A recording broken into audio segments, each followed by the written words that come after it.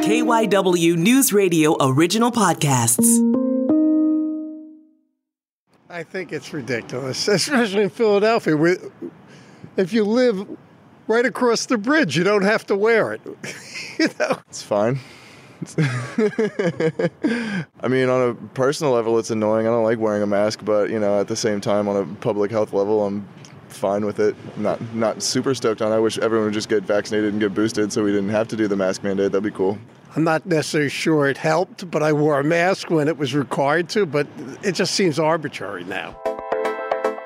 Those are the voices of people who are none too pleased that the city of Philadelphia's indoor mask mandate has restarted officially today.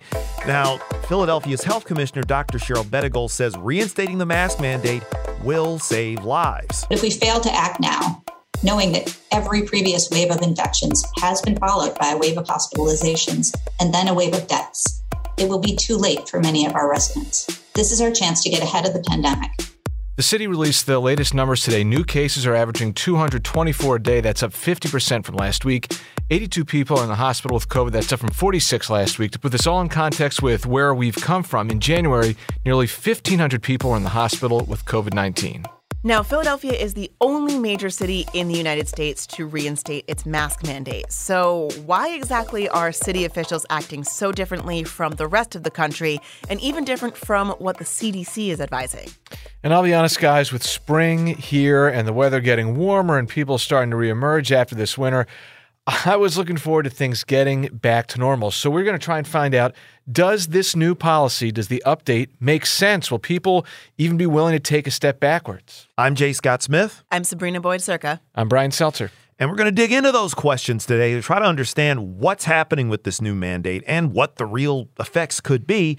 Plus, there's also a lawsuit fighting against this whole thing. Thomas King III is an attorney representing a group of business owners and residents who oppose the mask efforts, and he told John McDevitt that Philadelphia doesn't have the authority to reintroduce the mask mandate. What's happening here is Philadelphia is acting as a renegade operation because they've jettisoned the CDC requirements. They've gotten rid of the CDC as the standard to operate in Philadelphia. And unlike every other big city in America, they've created or invented their own standards.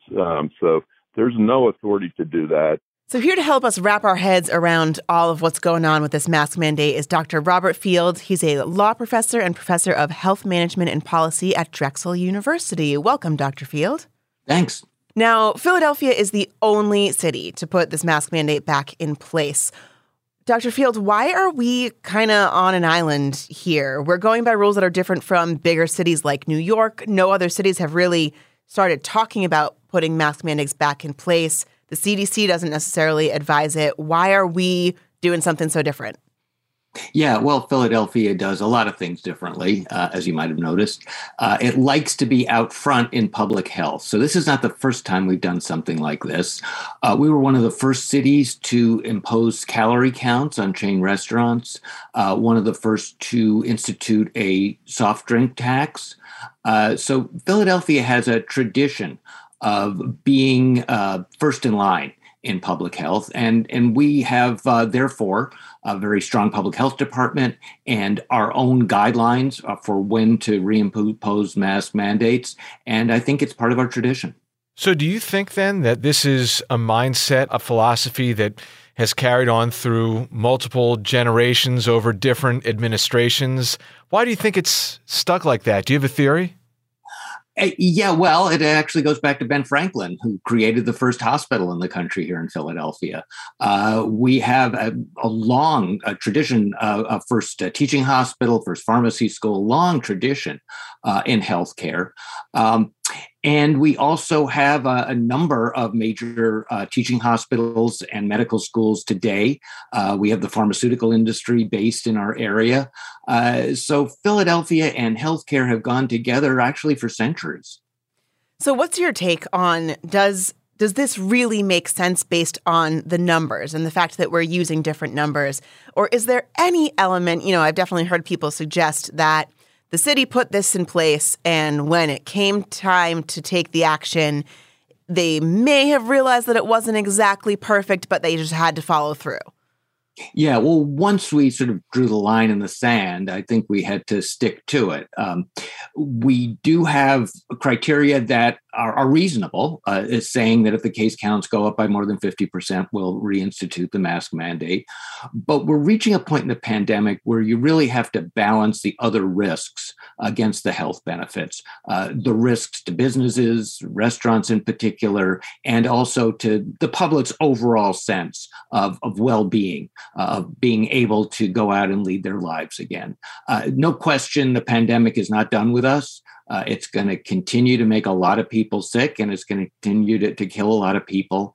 But we do, after more than 2 years of lockdowns and mandates and so forth, we do have to balance the harm to our economy and social life against the health protection.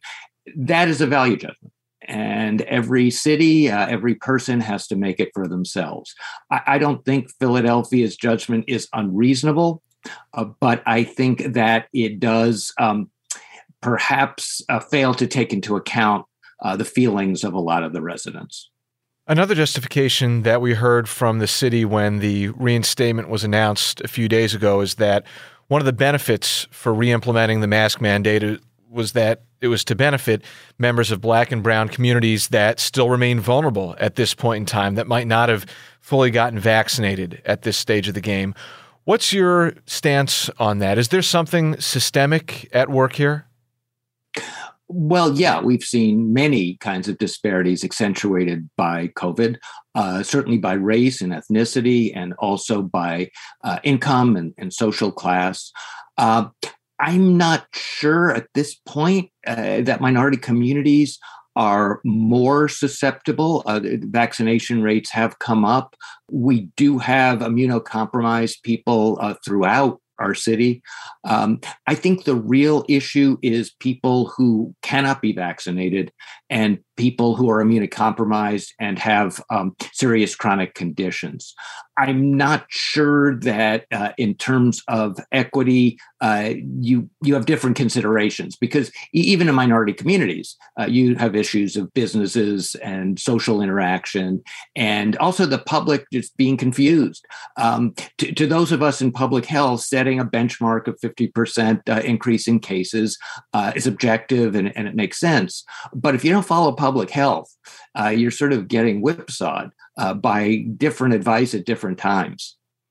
Yeah, with that said, how realistic is it that this is going to help, in terms of enforcement? Yeah, well, it certainly puts a burden on businesses. We've seen restaurants have to deal with objecting customers. We've certainly seen flight attendants have to deal with unruly passengers. And that's definitely part of the equation. If the city were able to send out inspectors to take that burden off of private businesses, it would be a different story. But of course, we don't have the resources to do that. Dr. Field, messaging, or some might say lack thereof, has been a consistent theme throughout the pandemic.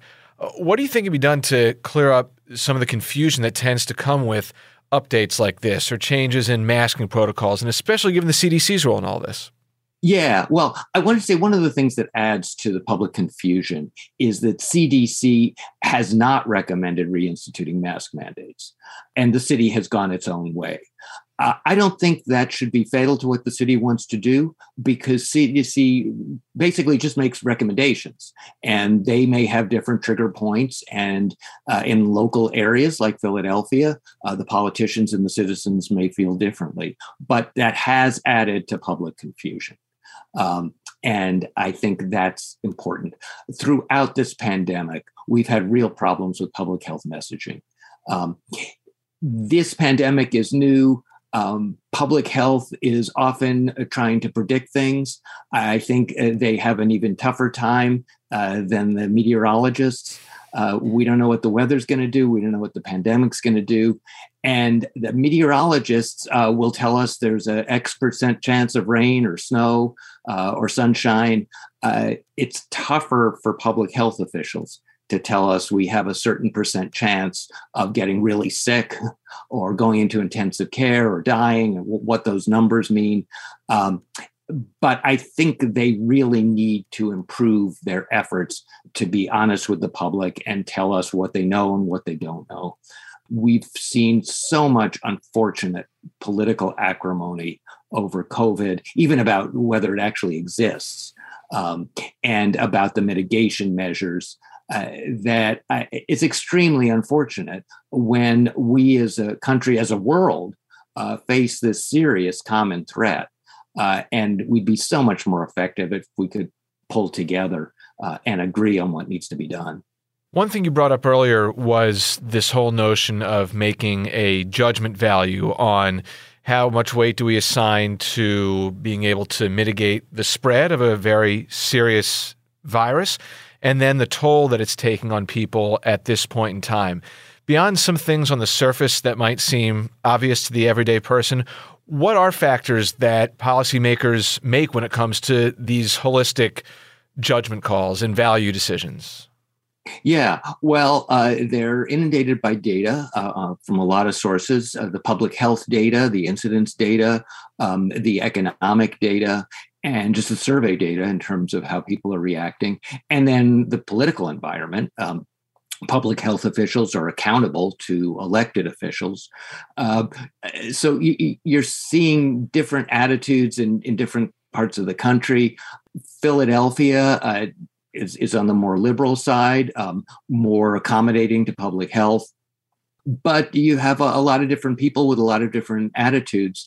And even a lot of people who are very sympathetic to public health are beginning to see that a balance is necessary. I mean, we're seeing issues of mental illness, isolation, people feeling the effects of not being able to go along with their normal lives.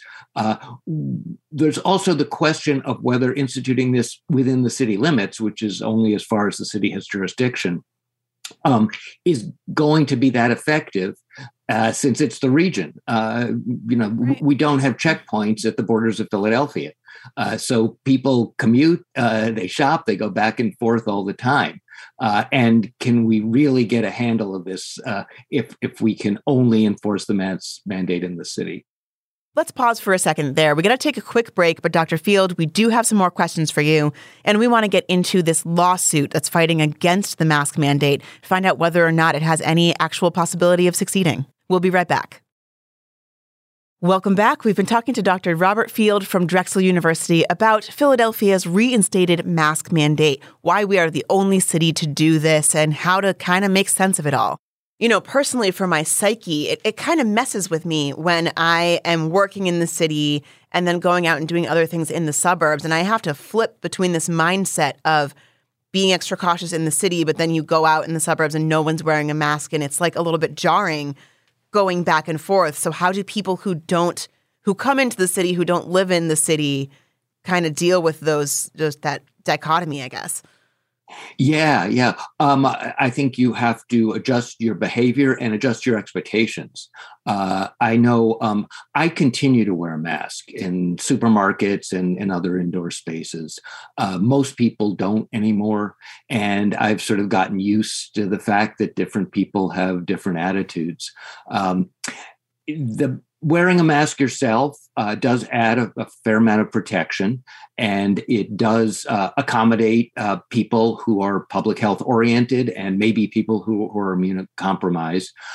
It's not perfect, and we're obviously protected better if everyone does their part and wears a mask. But, at some point, we put up with a lot of risks in our lives, and there is COVID protection fatigue. And I think we're seeing a lot of that. Philadelphia, I think, has to be commended for trying to be out front, as we did with the soda tax and the calorie counts, for making a statement that this is a city that cares about health and preserving the life of people who are in impaired health conditions. But there is reality. And the reality is we're not doing it in a vacuum. And so we have to pay attention. Would it make sense to go back on the line that we drew about when to reinstate the mask mandate? I think right now it wouldn't. It would make us seem inconsistent. But going forward, perhaps the guidelines require some revisiting.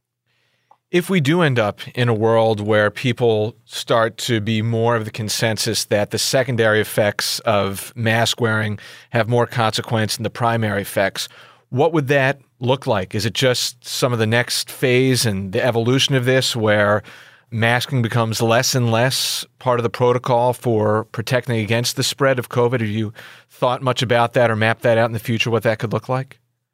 Yeah, well, it really depends on the virus. That's who has the final call. We haven't seen anything as serious as the Delta strain, thank goodness. And if we don't, then it will be easier and easier to ease off the mandates and say each person does what they think is necessary for themselves. But we don't know what's out there. And we do, at the very least, need the flexibility to go back and impose some of the mandates that we've had if something really serious comes back. Fortunately, with Omicron and the B2 variant, they've been more contagious, but not more severe. We can only hold our breath and hope that the future variants are not very different from that. Now, of course, there are people who are very opposed to this. There always will be. And there's a group of businesses that have actually filed a lawsuit against the city.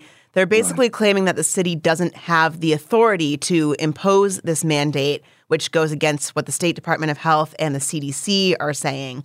Are you familiar with this lawsuit? Yeah. They're saying that only the state can impose such a mandate and that the emergency declaration has expired. So even the state doesn't have the authority at this point, or at least that's what they're claiming. Do you think that it has legs? Is there a chance that this thing could overturn the mandate? Yeah, I think there is a chance. We've seen courts go back and forth on this. I think given that the state Supreme Court limited the governor's discretion in light of the end of the emergency declaration, that there is a reasonable chance that could happen. I think it's unfortunate if localities don't have the flexibility to make decisions like this. The businesses, I understand, have grievances. If they feel strongly enough, they can elect different officials who can make different decisions next time. We now have a mayor and a city council that feels a certain way about the balance of risks. But if a locality can't make life or death decisions like this, then what authority does it really have? So then do you think this could have broader consequences beyond just this mask mandate, but would this set a precedent for lawsuits and city rules going forward? Yeah. Well, it would certainly make future lawsuits more likely to succeed and would make the city more cautious as it goes forward. If we continue to see variants that are contagious but not as serious as some we've seen in the past, then the city can more or less go with it and go with the general statewide balance. If we do see variants that do become more serious and more lethal, then it will put localities like Philadelphia in a much tougher spot. And that's where I think local discretion, it's literally a matter of life and death at that point. Hopefully we won't reach that point, but we're not out of the woods yet. Dr. Field, thanks so much for joining us and helping us kind of break this all down. Okay, it was my pleasure. That's it for this Monday. I'm J. Scott Smith. I'm Sabrina Boyd-Circa. I'm Brian Seltzer. We'll catch you tomorrow. Have a great one.